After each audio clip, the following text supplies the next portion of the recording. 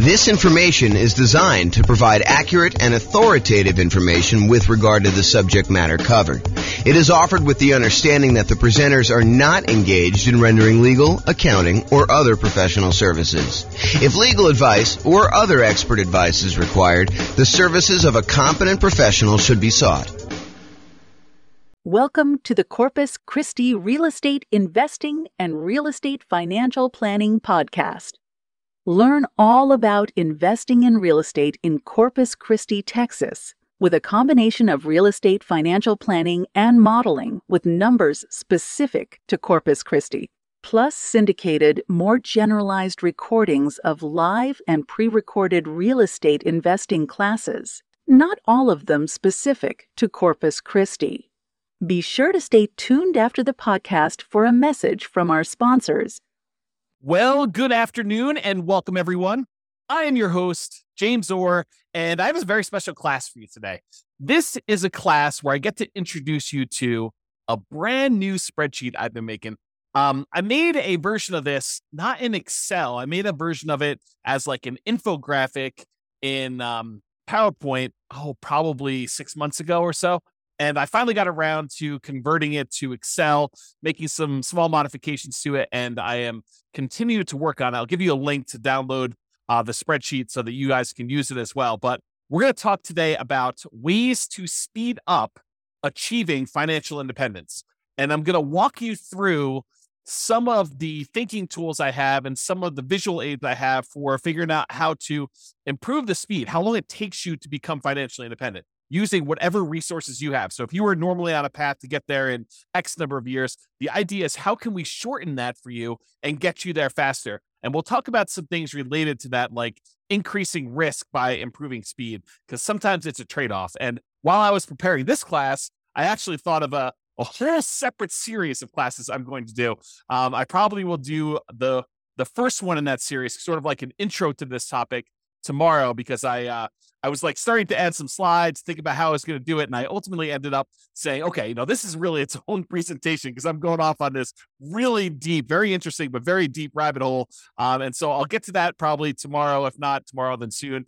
And I will share with you some of my other thoughts on some other really cool new tools I'm making for that as well. But today we're going to talk about ways to speed up achieving financial independence, a new tool I created with this other spreadsheet, and we'll kind of jump right into it. So let's get into it right now. So first, what is financial independence?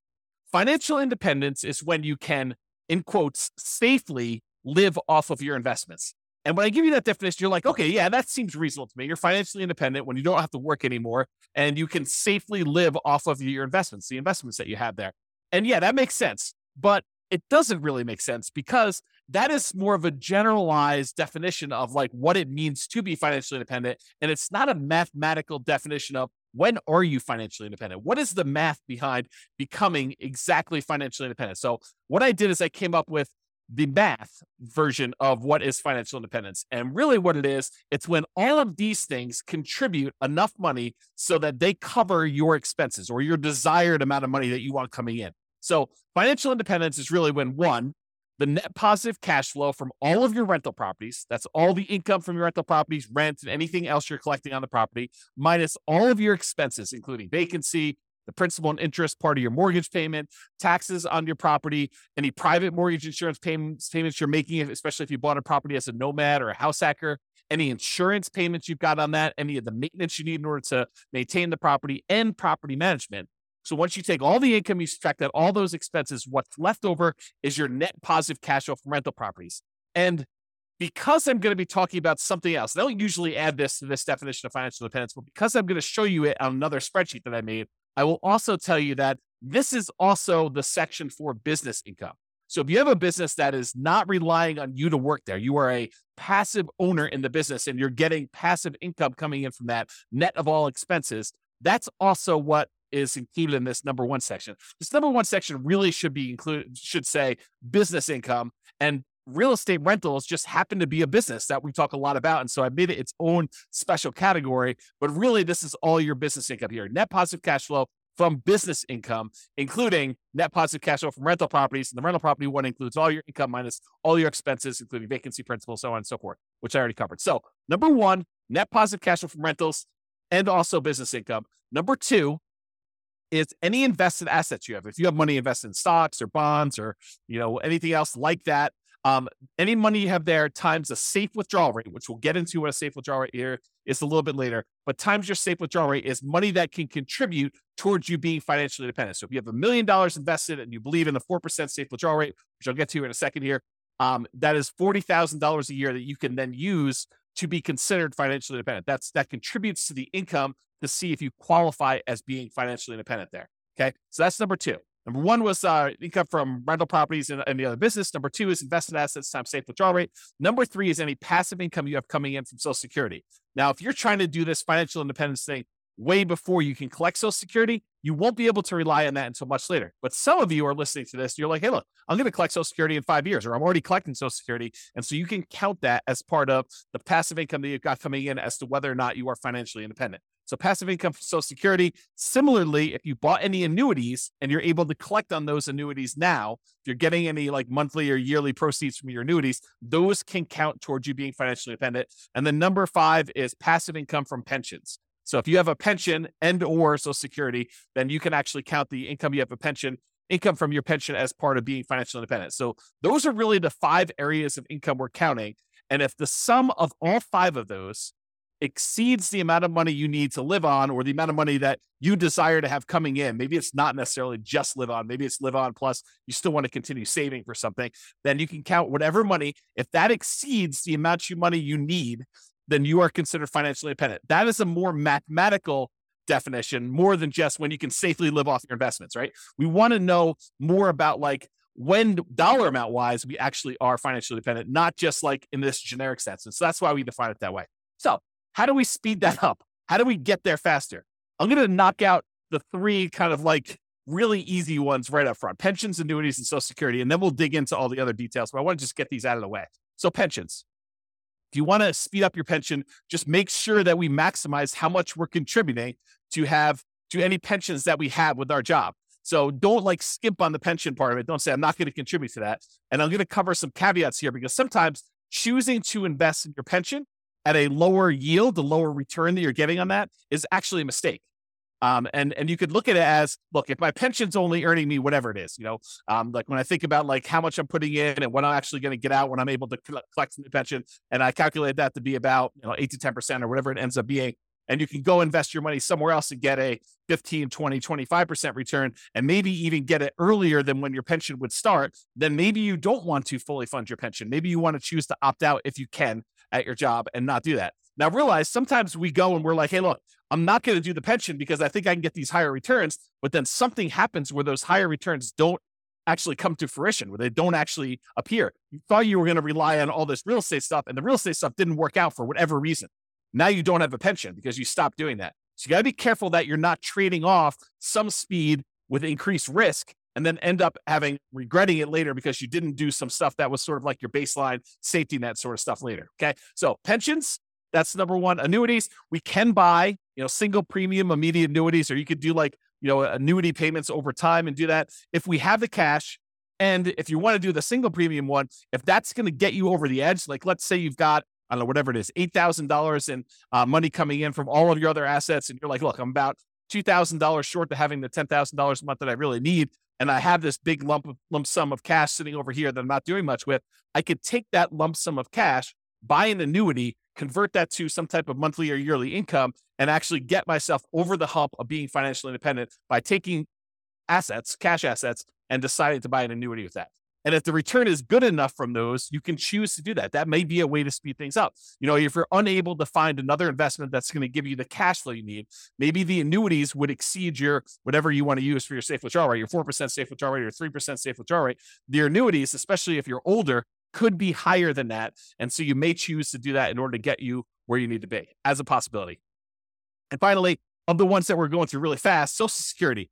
Make sure that if you are contributing to Social Security, that you are doing it and that you're going to be able to do that. Now, in some cases, you have some choice as to how much you earn or how much you contribute to Social Security. And I'll give you an example. It's not like for just employees. This is for like if you own a business and you're making a certain amount of money in your business, and you can decide how much of the income you want from your business to show up as wages, how much to pay yourself as a reasonable wage for the job that you're doing, versus taking money out of the business as profit. Because with the ones where you're paying wages on it, you're usually having to pay a Social Security payment associated with that. The ones where you're taking as profit, you usually don't have to pay Social Security payment. At least that's my understanding. I'm not a tax expert. But you could choose to take a certain amount as wages and pay the Social Security versus taking more money as profit. So you could decide within a reasonable degree. You can't say, I'm taking no wages, I'm going to put all my money in profit. I think you'd get challenged from the IRS in that. And so you could decide to take how much you're going to take in wages as to how much you're contributing to Social Security. And if you wanted to, you could choose to maximize the Social Security benefit so that you get the most out of Social Security later on when you're able to collect on it. And you'd want to go do that math and see what makes sense for you in your particular situation. So be careful, though, that you don't deliberately minimize or avoid paying Social Security and then regret it later. Similarly, what we talked about with the pension discussion as well. Okay. So how do we speed up those pensions, annuities, Social Security? Really, it's just about contributing to those and making sure we're doing it. Okay. And I did mention this while we were talking about that, but I just wanted to point it out to you that the returns you're earning on pensions and annuities and Social Security might be lower than what you think you can get or what you actually can get in these other investments outside of those options as well. So while we may or may not while there may or may not be a somewhat reliable source of money returns later, focusing on the pensions, annuities, Social Security, they may not be high enough to improve your speed. And so you may choose not to invest in those, or you may choose to reduce your investment in those, or do sort of like a hybrid where you're only investing a certain amount, and then you're taking the larger proceeds of your money and you're investing it somewhere else. And we'll talk about that. So here's the new spreadsheet that I hinted at. I call it my financial independence, asset allocation, and cash flows engine.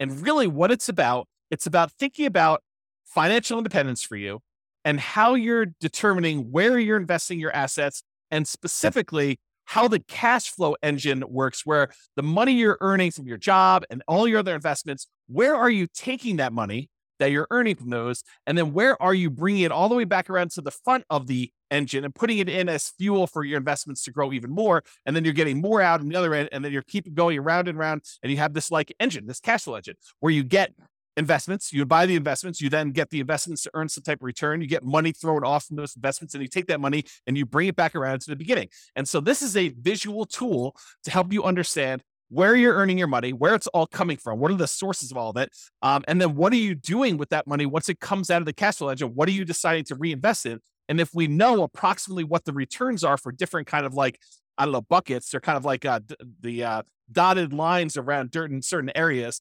Do you know the returns you're earning from certain ones? We can choose to say, okay, I'm going to take the money I'm getting from these 3 or 4 or 5 sources, and I'm going to put them back into source number 4 or source number 6 or source number 8 or source number 9. And we could visually do that so you can understand it. This is a brand new spreadsheet. I'm sure there are errors in it because I just released it. I just made it and I've not tested it. It's not been brought out into the public. It's not been shared with anybody. And so you're welcome to go download it, but realize, depending on when you're listening to this, I'm recording this. I don't even have my watch up. October 24th, 25th, something like that, 2023. And so if you're going to watch this and you're relatively close to that date, realize it's going to be new.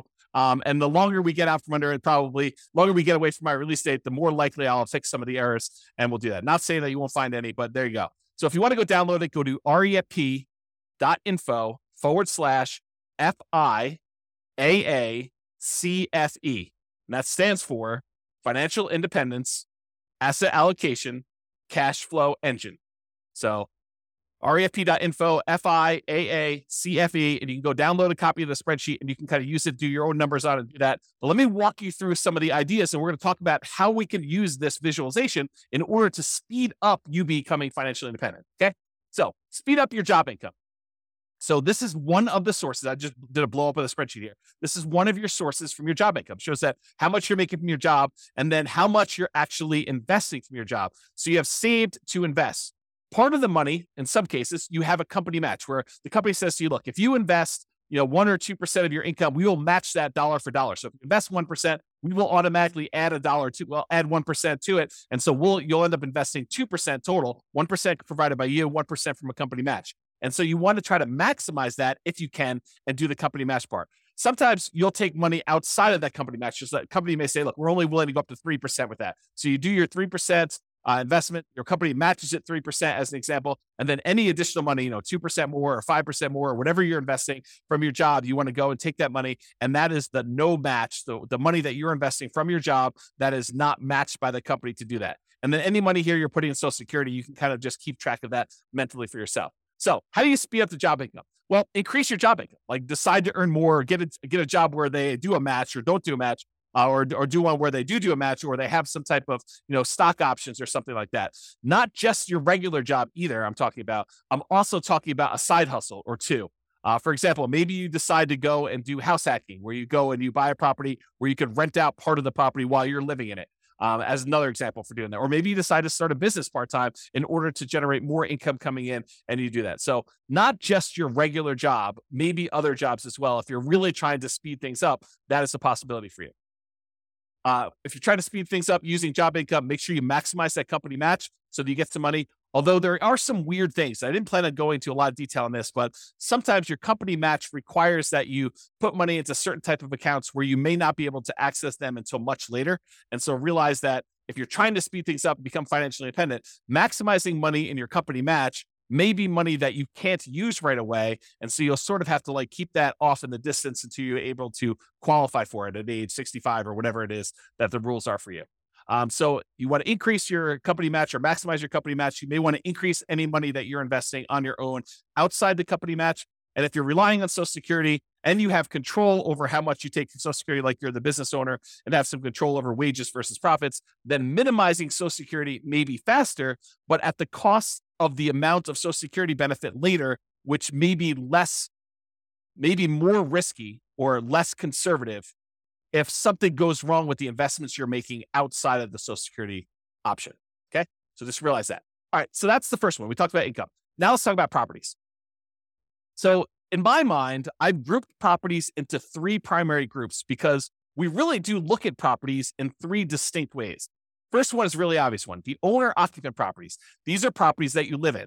And sometimes there's a little bit of crossover, like if you're doing house hacking, you bought a duplex or a triplex or a fourplex, and you're living in one of the units and you're renting out the others, or maybe you're just doing roommates. You bought a nice single family home and you're living in the single family home and you're renting out a couple of the bedrooms, or you're renting out an RV space in the backyard, or whatever you're doing. Or maybe you bought the triplex and you're renting out roommates in the room and the one you're living in. And then you have two other rental units that you're renting out because complete separate units. If you're doing that, that's totally fine too.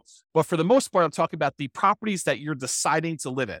And most of the time, we're not getting any type of cash flow or cash flow from depreciation from that. And we're usually not taking advantage of the appreciation, the property value going up, or the fact that we're paying down on the loan, because that really doesn't count until you pay the property off, and it totally reduces your housing expense. So, and I'll go into that in a lot of detail in other classes, but usually that does not contribute towards you being financially independent unless you take that property and you're using it, like we're going to use other properties here in a minute, as sort of like a rocket booster in order to gain some equity, have the property value go up, pay down your debt, and then you eventually sell that property, or you take the property that you lived in for a year or two or three or four or five, and you then convert it to a rental. And in those cases, you could use the assets you're committed there. But if you're just keeping them as an owner occupant, we don't really use those a lot as returns coming out of there that we could reinvest. Okay, so it really would need to move from being an owner-occupant property to some type of investment property or something like that, or selling it, which I didn't show in here, although I did make a note. Not show could sell owner-occupant properties for tax-advantaged capital gains. And there are some tax advantages of selling an owner-occupant property for your primary. Okay, so the first group was that owner-occupant properties. The next two groups are properties, investment properties that you buy that you intend to keep forever for cash flow. And then the next group is investment properties that you buy that you intend to sell for capital gains. Here's the general idea. There are some properties, rental properties, that you plan on buying, that you plan on keeping in your portfolio through retirement, and you plan on just having those puppies cash flow and generate cash flow to you that you intend to live on. That's one type of property. Those are the keep for cash flow properties. There are other properties that we're buying that maybe the cash flow isn't great, or maybe the property is not one you want to keep in your portfolio for a long period of time, but it is a property that you intend to buy because the return on it is so attractive.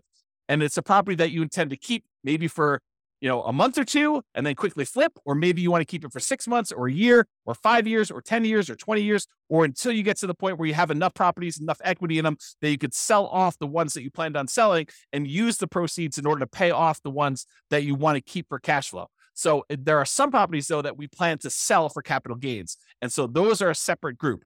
The ones where we plan to keep for cash flow, we're primarily focused in on the cash flow from those, although you can access the appreciation of debt pay down via some refinancing or doing a HELOC on those. The other ones, we may get some cash flow and cash flow from depreciation while we're holding them, but really the intention of those is to capture the appreciation, the debt pay down from those, and then use that money elsewhere, come out of the engine and invest somewhere else in the property. Okay, let me check my notes to make sure I covered what I wanted to do. Okay, so some properties you'll own or occupy, talked about that. Could still do house hacking, talked about getting roommates or buying a duplex, triplex, or fourplex. And that could be like a side hustle, right? The income you have coming in from doing a house hack is almost like getting a second job, if you think about it, right? I mean, if you went out and you got another job delivering pizzas and you earn $600 a month, isn't that sort of like, renting out a bedroom or renting out a garage space or renting out an RV parking spot on a property and getting another $600 a month? It's just you're not doing as much manual labor in order to have someone else living in an RV space or renting out your garage or, renting out a room in your property and you're collecting money on that. So it's like a side hustle. It financially contributes $600 to your income, just like another second job would. Okay. And maybe even some tax advantages of you renting out part of your property, as you'll probably get some cash flow from depreciation for the part of property that you're renting.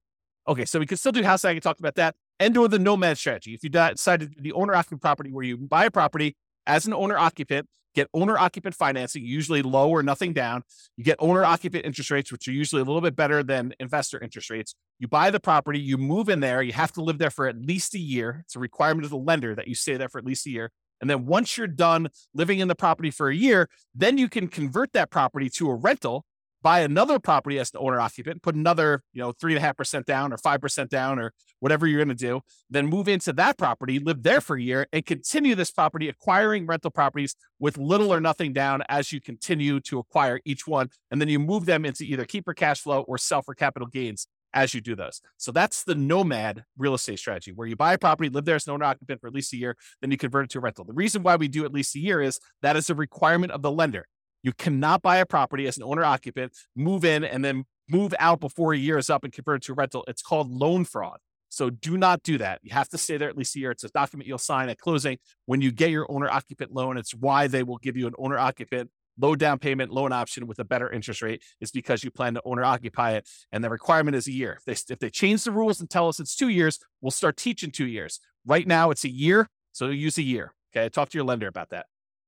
We talked about that. And some properties you want to keep as long-term rentals. That cash flow goes toward the goal of financial independence. Some properties you want to sell for capital gains. Some of the cash flow while waiting the sale, where you'll capture and redeploy the equity you get from the property. Property goes up from appreciation, maybe some forced appreciation because you bought it at a discount or you did some work on it. And then property gets paid down a little bit on the loan. The difference between what you sell it for minus all your costs and taxes and stuff like that, minus what you owe on the property, is going to be that money that you're going to be able to redeploy as part of your cash flow engine in order to do this.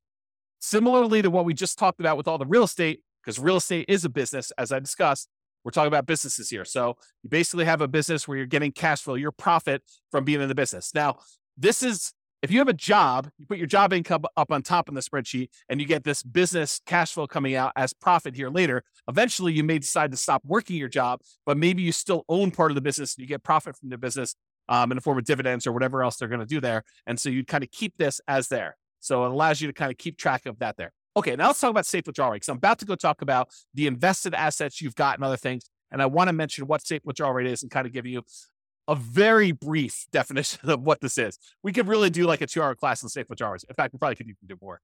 Okay, so where's safe withdrawal rates? SWR.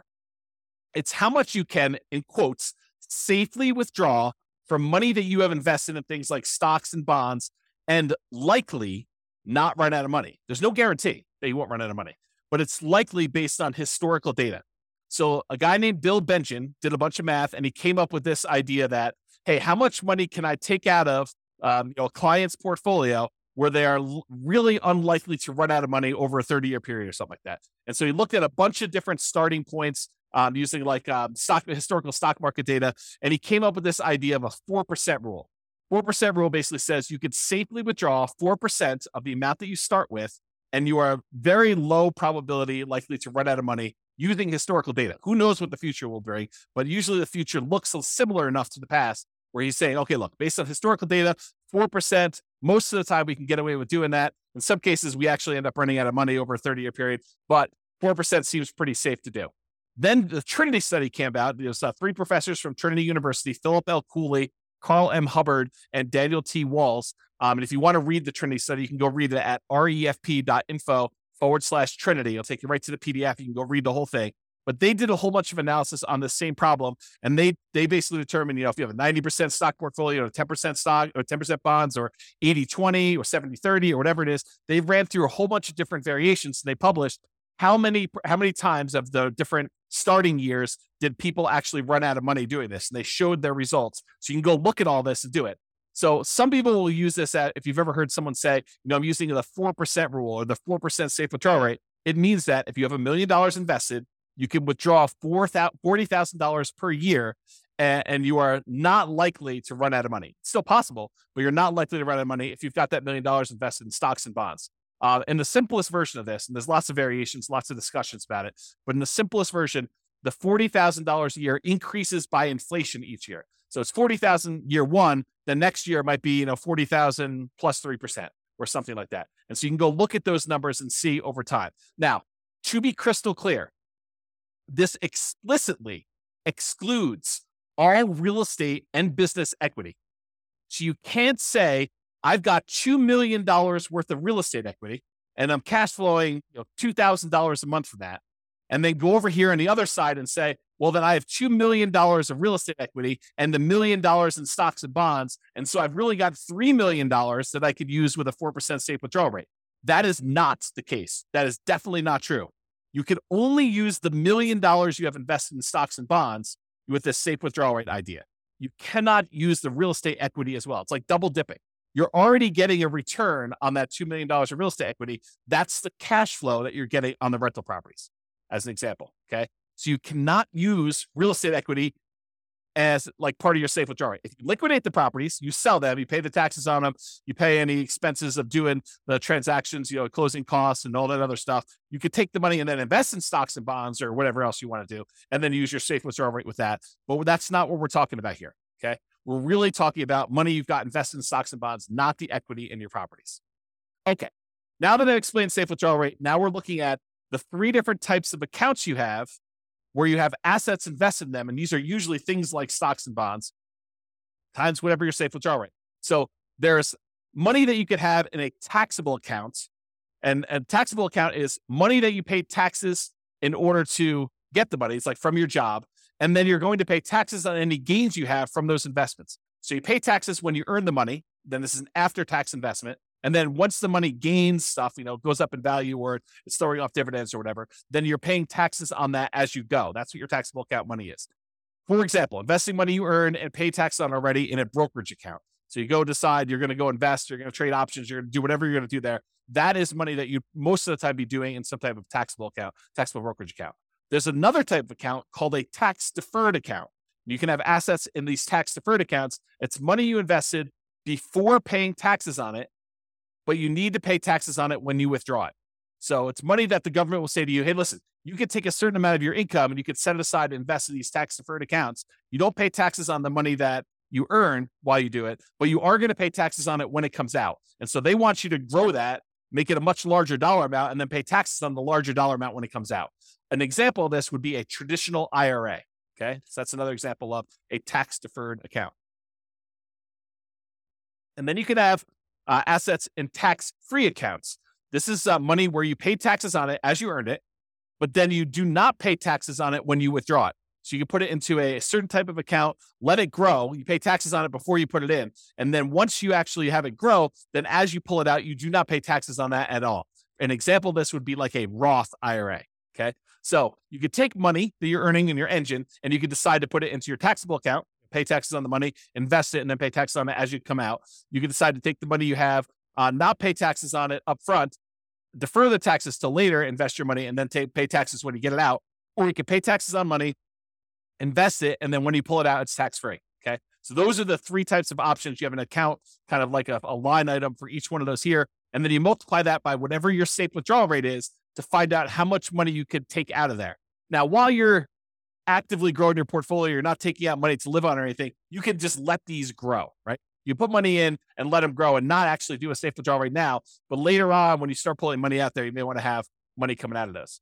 And then another one here is annuities. How much you bought in annuities, that you have the value of the annuities here, and then the annuity payout rate, you calculate how much you're actually pulling out of there when you do the annuities. Okay, so besides earning more money from your job, from side hustles, from starting businesses, and reducing your expenses, your personal expenses, your business expenses, including taxes on both your personal and business expenses. So like, how can you go ahead and save more money by earning more and spending less, which they're really, really important. Okay. Like this is not like a trivial thing, but besides those, how else can we speed up financial independence?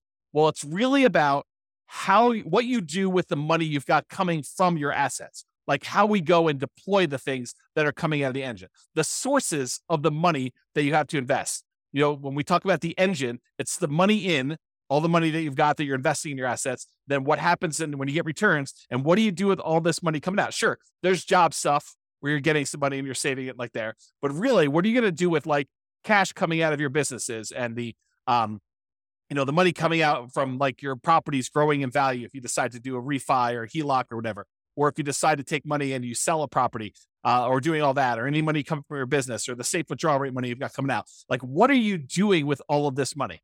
You're like thinking about like, where do I deploy it and how do I do it? So we're really focused on the sources of money out, all these little green letters in boxes there. So let's talk about the money to invest. What do we do with this money to speed up financial independence? And these are all the different things that we have money coming from. So the job, you've got some money coming in when the company matches your money, the money that you're saving that the company does not match, any of the cash flow properties that you own. You could decide to collect money now in the form of cash flow and then cash flow from depreciation. If you decide to pull money out of those properties, you're primarily keeping for cash flow, like you do a cash out refi or you do a HELOC.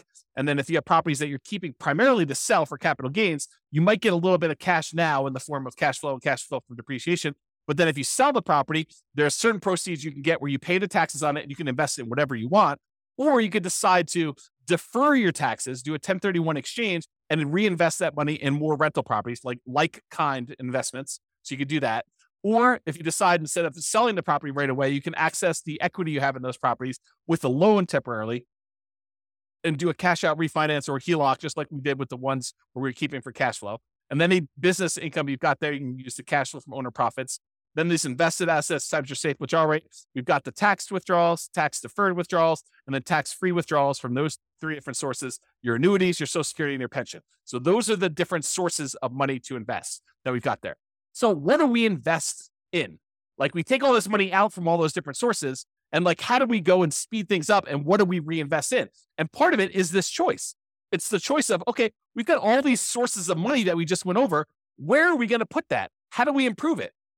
And part of that is taking all this money out that we see. Some of them you're going to be deferring for later. Like, you're not going to be necessarily taking money out of, the tax withdrawal account or whatever, unless you're going to say, hey, I'm saving up money in this until I get to $100,000, and I'm taking $100,000 and I'm going to use that as down payment in order to buy a property. So you may be doing stuff like that, but sometimes it's like you're holding for a little while until your engine grows and the return grows in that. Then you're going to take money from there and you're going to move it up somewhere else. Okay. So what are we going to reinvest in? Well, here are the options, right? I've tried to simplify it down and say, these are really the choices we're looking at. Number one, we can invest in more owner-occupant properties. We could either put up money for down payments and buy another owner-occupant property. Maybe we sell one, use some of the proceeds and reinvest in that. Or maybe we sell one, take some of the money, buy an investment property, take less of the proceeds and go buy an owner-occupant property. But we take some and we use it for down payments to buy an owner-occupant property. Or we could pay down on mortgages and earn a return from having less that we owe on the property. So if we have an 8% mortgage, which is what they are about the time that I'm recording this, you could take money from something else you've got on the other side and reinvest it by paying down an 8% mortgage. What do you earn as a return by paying down an 8% mortgage? It's not a trick question. 8%. That's exactly right. So if you're going to go have a loan, you're going to pay it down. What you get as a return is the interest rate. So if you've got a 2.25% mortgage on a property because you got a really good mortgage, 5 years ago or 3 years ago, do you want to go take money that you could invest in stocks or bonds or CDs or more investment in real estate or anything else and pay off a 2.25% mortgage and earn 2.25% on that money? There are some cases where you might want to do that, but for the most part, you probably do not want to. You probably want to take that money and invest in something that's going to get you a higher return. But if you've got a mortgage that's at 8%, might not be the worst thing to do with all of your money, right? Like not to take all of it, but some of your money, take it and invest in something like that. Okay. So owner-occupied properties, you can either use it more for down payments to buy more of those, or you can pay down loans on your owner-occupied properties to do that. The other thing is you can keep for cash flow properties, the properties that you would tend to keep for cash flow, you could use for down payments to buy more properties that you intend to keep forever and cash flow them into retirement. Or you could either use down payments for that, or you could pay down mortgages on those.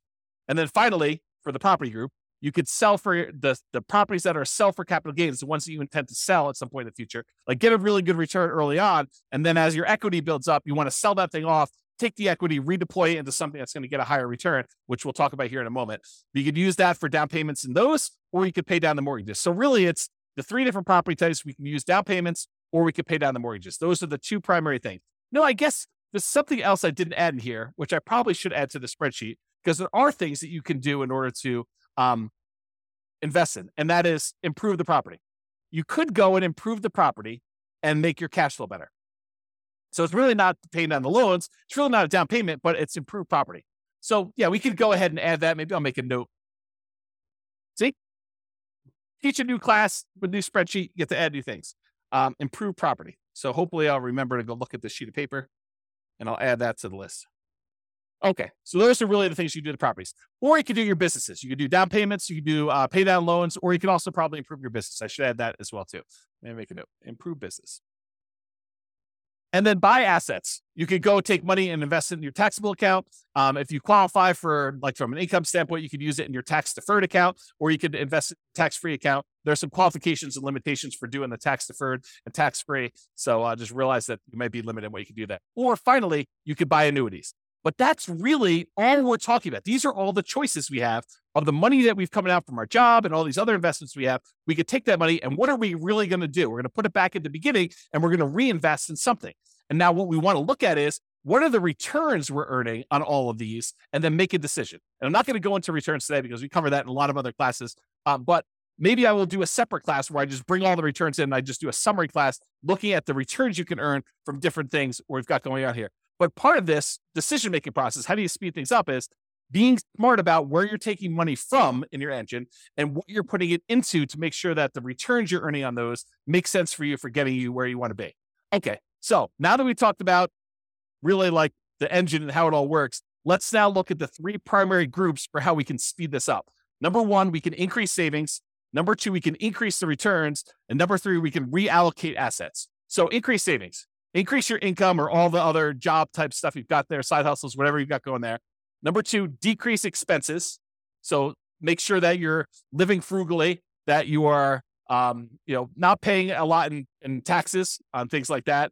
You can also pay off properties, either owner-occupied properties where you're living in and reduce your living expenses that way, or on investment properties to reduce your expenses and improve cash flow. So those are all part of like the increased savings idea of doing things. Or you could utilize more of that company match if available. If you're only doing 1% and the company will match you up to 3%, maybe you should take advantage of a 100% return when you do the company match. If you invest 1%, they'll match your 1%. You just earn 100% return in that first year by doing that. And then maybe you look at how you can get it back out if you want to decide to do that. But, utilize more company match if it's available for you as a way to increase your savings. Sorry, I got to grab a drink. All right. Number two, increase returns. Change the investments for your investable assets. We've got those, taxable accounts, tax deferred accounts, or tax-free accounts. Change where you're investing. And maybe you were investing in a money market account there. Maybe you're investing in CDs. Maybe you're investing in bonds. Maybe you're investing in stocks. Decide to invest in something else that has a better return. Realize that there may be additional risk in doing that. So you got to weigh those, but change what you're investing in to improve your returns. And that could speed up how fast you're able to do it. You could go from investing in stocks to becoming a self-directed IRA and then go use that to invest in real estate as an example of a way to speed up your financial independence. Number two, the second part of this, number two part of increased returns, improve cash flow. There's no way I can go through all the improved cash flow. I've got entire courses on how to go do this. Go check out the Cash Flow Inferno classes where we talk about this. It's as of right now, at least you can access it for free. It's a bonus. refp.info/CFI, Cash Flow Inferno, CFI, refp.info, CFI. And in there, we have the 88 strategies for improving cash flow and rental properties. It's all part of like my concepts of the lowest monthly payment guarantee, how to minimize all the expenses when you're buying properties, both owner-occupant and rental properties, and then the maximum cash flow guarantee, all the different ways and strategies we have to improve cash flow and income you're earning on those rental properties that you have, and combine both those together. And it means that you're going to maximize and improve your cash flow. Do that to make sure that you're getting the most cash flow that you can to speed up this process and to be financially independent sooner. Another way to increase returns is find better deals. And I've kind of broken it down into two primary areas. Number one, for the properties that you plan to keep for cash flow, look for better cash flowing properties. Maybe that means going to another market. Maybe that means being really patient. Maybe that means making very aggressive offers, whatever it means. Or maybe it means changing your strategy. Instead of going for a long-term rental approach, maybe it means going for short-term rentals or student rentals or, whatever you're doing there. Realize that sometimes by changing your strategy, you might be moving more toward that kind of like job source, right? You start thinking to yourself, okay, I'll do short-term rentals. And if you don't have a lot of team built in place in order to help you manage the short-term rentals, maybe that starts looking like you doing work and doing a job. And if you're trying to be financially independent, then it's harder for you to not work and also manage short-term rentals unless you have a team in place that can kind of do that. So just kind of a warning about that one. Or a better deal example with properties that you're going to plan to sell for capital gains, get bigger discounts or find properties that you can get higher appreciation and you can able to make those properties produce better returns for you that you plan on holding for a month, 2 months, 3 months, 6 months, a year, 5 years, 10 years, whatever it is, before you get enough equity built up that you can then sell them, pay the costs associated with selling them, and then redeploy that equity into other investments. That's like part of the engine. And we'll talk about this. I think it's on the next slide about why you may want to go do stuff like that. And then increase leverage. Increasing leverage has to do with the fact that when you buy rental properties in particular, the return on your rental properties tends to go down the longer you hold it. The returns tend to go down because the equity in your property builds up. The property tends to go up in value. You tend to pay down on the loan. So the amount of money you have tied up in the property tends to get bigger, tends to increase. And so the amount of money you're earning from, property value going up and the tax benefits and the cash flow and, paying down the loan, all those numbers, while they may be growing, they're growing slower than the amount of equity in your property is growing. And so the return you're earning on the equity you have in the deal, your overall return that you're earning on equity actually goes down the longer you hold the property. And so if you took that money and you kind of like capitalize on the really high return you earn early on, and then as that equity grows and the return starts to dip off, you redeploy that equity into something else, you could leverage up your returns and earn better returns on the money you have invested. And so there's two ways to really do that. You can refinance, pull out the equity, and redeploy it. Or you could sell the property, pay all the costs associated with that, and then redeploy the equity and improve your returns that way. And it's based on this idea, this return on equity idea. And I've taught separate classes on this, and I'm not going to have time to go into a ridiculous amount of detail, but this is legit. This is like a phenomenon that is true. You buy a property and you end up earning a good amount of appreciation, a good amount of debt pay down, a good amount of cash flow from depreciation, and usually relatively low cash flow at the beginning, and that tends to improve over time. But because you have very small equity and you bought it, maybe you bought a property with only 5% down as a nomad, maybe you put 20% down as an investor or 25% down as an investor, but you have this small amount of equity that's earning these returns from appreciation, debt pay down, cash flow, and cash flow from depreciation. So you've got all these returns there. But as your equity grows, as the property value goes up, as you pay down the loan, the amount of equity you have grows. And even though appreciation goes up over time, your debt pay down goes up over time a little bit, your cash flow tends to improve over time, and your cash flow from depreciation stays the same because it's pretty much fixed unless you decide to do some accelerated depreciation. But even though that one stays static, the amount of equity you have grows faster than the return on all these other ones, so that over time, the return you're earning on the equity you have in that property is actually decreasing. And eventually, once your debt pay down, once you pay off the loan, your debt pay down one goes away, and you no longer have any return from debt paid out. And eventually your cash flow from depreciation goes away because you can only depreciate residential properties over 27 and a half years. And so that eventually goes to zero. So what you're left with is just unleveraged, because it's no longer leveraged, appreciation rate, which might be 3%. And then your unleveraged cash flow return, which might be cap rate, which is usually somewhere between 5, 6, 7, 8, 9, 10%, depending on what property you're buying, what part of the country, and all sorts of other variables. But maybe 5%, as on the low end. So 5% plus 3% is 8%. So even though you might be earning, 35% return when you first buy the property, like if you think about return on equity, that's decreasing every year So eventually, when the property is paid off, you're about 8% return on your money. So if you decide, look, anytime my investment properties that I own, anytime their return drops below some number, some threshold you hit, whatever that is, 20% or 15% or 10%, you could say, look, I'm going to sell this property and re-leverage up. I'm going to take the money, I'm going to pay the taxes, I'm going to pay the capital gains tax, I'm going to pay the depreciation recapture tax, I'm going to pay the real estate commission to get out of it, I'm going to pay the closing costs, and I'm going to take whatever's left over, which is what we call true net equity. That's the amount you have left over after all those expenses I just named. And you're going to take that money and you're going to go buy another asset, whether that's any of those other assets we just talked about, down payments, paying down loans, investable assets, some safe withdrawal, buying annuities, whatever you're doing there, or like any of the taxable, non-taxable, tax deferred, tax-free, all those different things. You can decide what you're going to take this money from and invest in there. And if you want to save some of your money on the sale and you want to do a 1031 tax deferred exchange, you can delay having to pay capital gains and depreciation recapture. You're still going to need to pay the real estate transaction costs and closing costs, whatever those are, unless you're able to negotiate having your buyer pay them for you when you go and do this. But in most cases, you're going to pay those, and then you can take that a much larger chunk, but you're limited in what you can reinvest that in when you do that. Has to be other real estate, like-kind real estate, not owner-occupant stuff, okay? So this idea of return on equity declining over time is real. It's a real phenomenon. And so we a lot of times, investors will look at this. They'll be like, look, I would like to work around this. I would like to not have this happen to me. However, other real estate investor folks look at this as a natural, organic de-risking of the portfolio over time.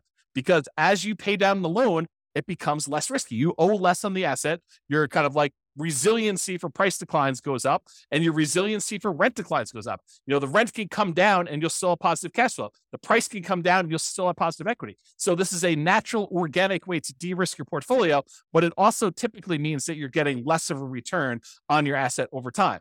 And if you're trying to speed things up and really optimize this, you may choose to see this as a hindrance and say, I want to address this. I don't want to see my return go from 35% all the way down to 8%. I want to see it go from 35% down to 20. And 20, I want to go reinvest, re-leverage up, and go buy another asset or two that has 35% return. Maybe you buy a bigger property, or maybe you buy two properties that are a little bit smaller or about the same size, and you go and you redeploy this money, or maybe you take the money and you go buy stocks or annuities or whatever you want to do, but you change it in order to get a better or different or kind of like other return than what you're doing here. Okay. And so that's what we're talking about. We're talking about this kind of like refi and redeploy equity, sell and redeploy equity in order to increase leverage, because you're usually increasing leverage to do that.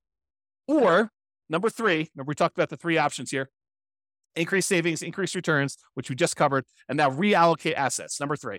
So change the investments for the investable assets. So we had this before the other one, but if you were investing in bonds, maybe you decide to change it to invest in stocks. Maybe if you were investing in stocks, maybe you decide you want to go invest in options, or maybe you want to take it and invest in treasuries or bonds or whatever. You could change what you're investing in order to optimize for return, but realize that does change the risk characteristics of what you're investing in. You go from bonds to stocks, it's changing. The asset classes, the underlying asset class you're investing in is different. Okay. Or you could utilize some of our like deal alchemy strategies. If you kind of not seen that course, it's another bonus course, refp.info/REAP/alchemy. And if you go there, there's a whole bunch of stuff about how do you move returns from one quadrant to the other. So if you're really concerned about earning money in that cash flow quadrant instead of appreciation and debt pay down, you can decide to do things with your asset in order to work on maximizing cash flow. For example, you may refi some of your properties to have enough money come out of those to pay off other properties to improve your cash flow. Sometimes it just works out that you have enough equity in your properties that it's spread out in a really unusual way that is limiting how much cash flow you can produce. And it might be better for you to refinance, two properties and then use those proceeds to pay off one or pay off two. And that would actually improve cash flow by a lot more than just keeping your properties the way that they were and letting them all continue to pay off organically. Or another version of this is, let's say over the next, X number of years, you acquire 10 properties. And then once you have the 10 properties, you wait until you get to the point where you could sell off 5 of them and then pay off, use the proceeds from selling off 5 of them to pay off completely the loans on the other 5. So you just hold the properties as long as it takes for you to get to the point where you sell off a portion of them, 1, 2, 3, 4, 5, 6, whatever, 7, whatever it takes. and then you pay off the remaining properties that you keep. So now that you have 1, 2, 3, 4, 5 free and clear properties and no longer 10 properties that all were leveraged. And that could be a way for you to achieve financial independence and really speed things up. You buy more properties than you need, let them grow. These are all, the certain number of them you're setting aside as kind of like sell for capital gains. You're kind of deciding that those are going to be sell for capital gains properties. You let them appreciate, you let the loan pay down. You're not overly concerned about how much cash flow producing because you're not going to keep them for cash flow.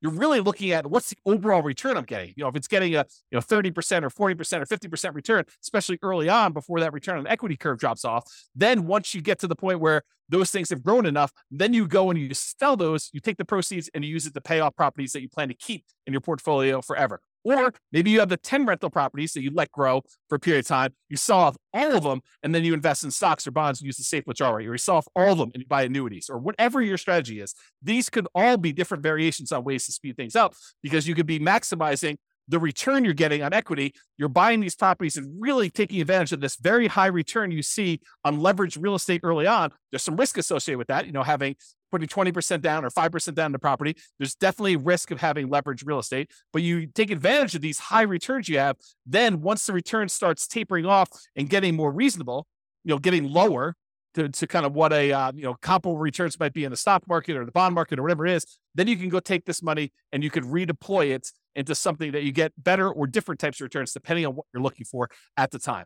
And so those are the two ideas: refi them to pay off some properties or business, or sell them to pay off some properties or business to do that, or invest in something else. You'll use the refi or the sale to invest in whatever assets. If we go back to our engine, it's really like taking money out of these ones where you sell and you either pay taxes on it or you do 1031 exchange, depending on what you're doing here. In most cases, you're probably going to be paying taxes. Then you're taking this money and you're using it on the spreadsheet in order to reinvest in something else, whether that's paying off loans, improving the property, paying off a business or buying a business or whatever you plan on doing, investing in taxable stuff, buying annuities, but it's taking that money and using it there. And that's what we're trying to do visually. Okay.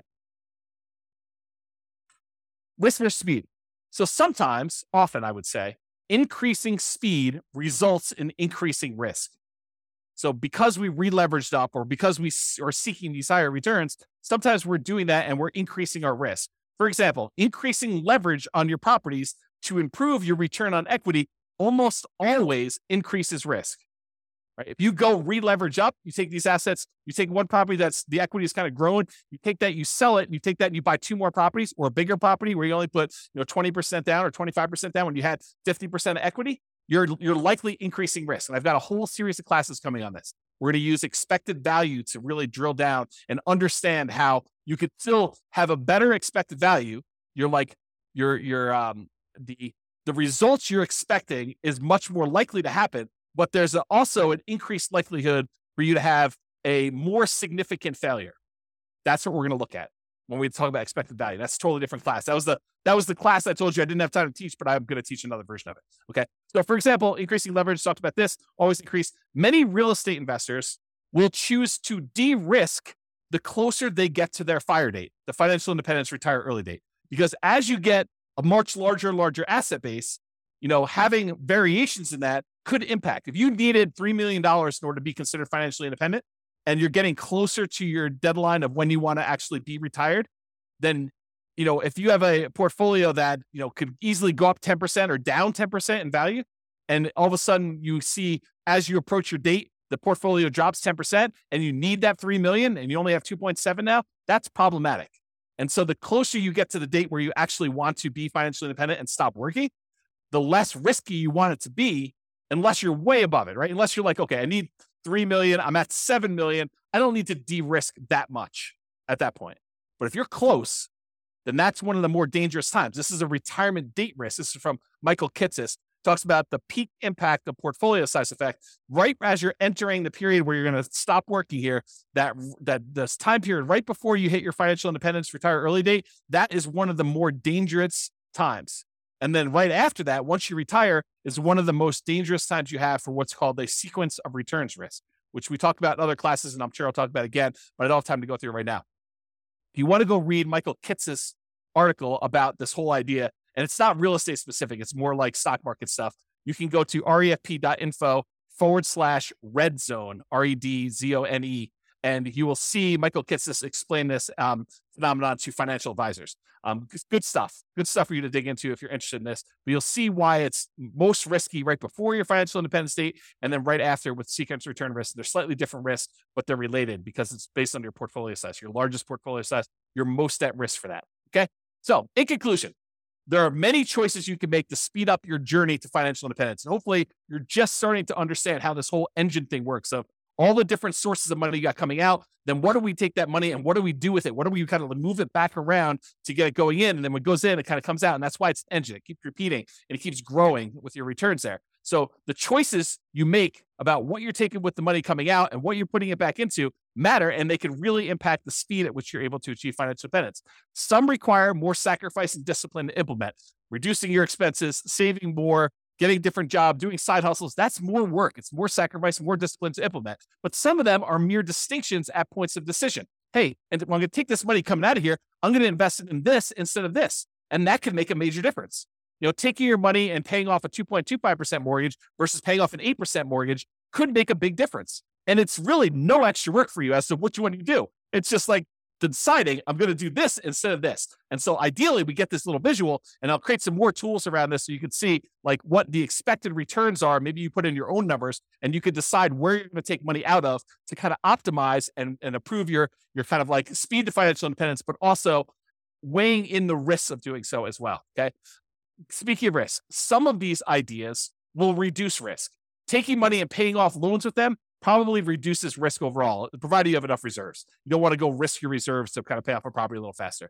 Other choices will increase risk.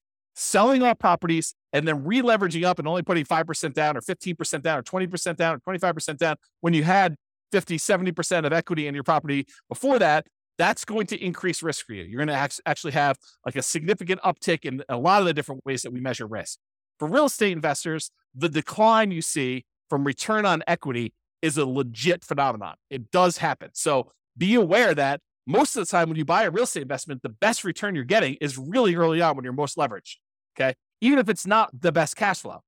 And organically over time, what tends to happen is your cash flow improves, but all of your other returns drop off. Okay. So that tends to be what's going on in your investment. So if you're really trying to maximize returns, especially if you've got some of those properties allocated for sell for equity or sell for capital gains, then a lot of times your overall return is going to be much lower the longer you wait on that. So that decline from the return on equity curve is legit and something that some people will use naturally in their favor to organically de-risk their portfolio as they get older, as their portfolio ages. Some people are like, I want rocket booster returns all the time. So I want to use these kind of sell for equity properties or sell to refi to get at my equity kind of process and redo those things to really maximize the return on equity numbers at the cost of increasing risk. And we'll look at those here when we do a lot of the expected value stuff in future classes to do that. Hope you enjoyed today's class. Hopefully it's not too long.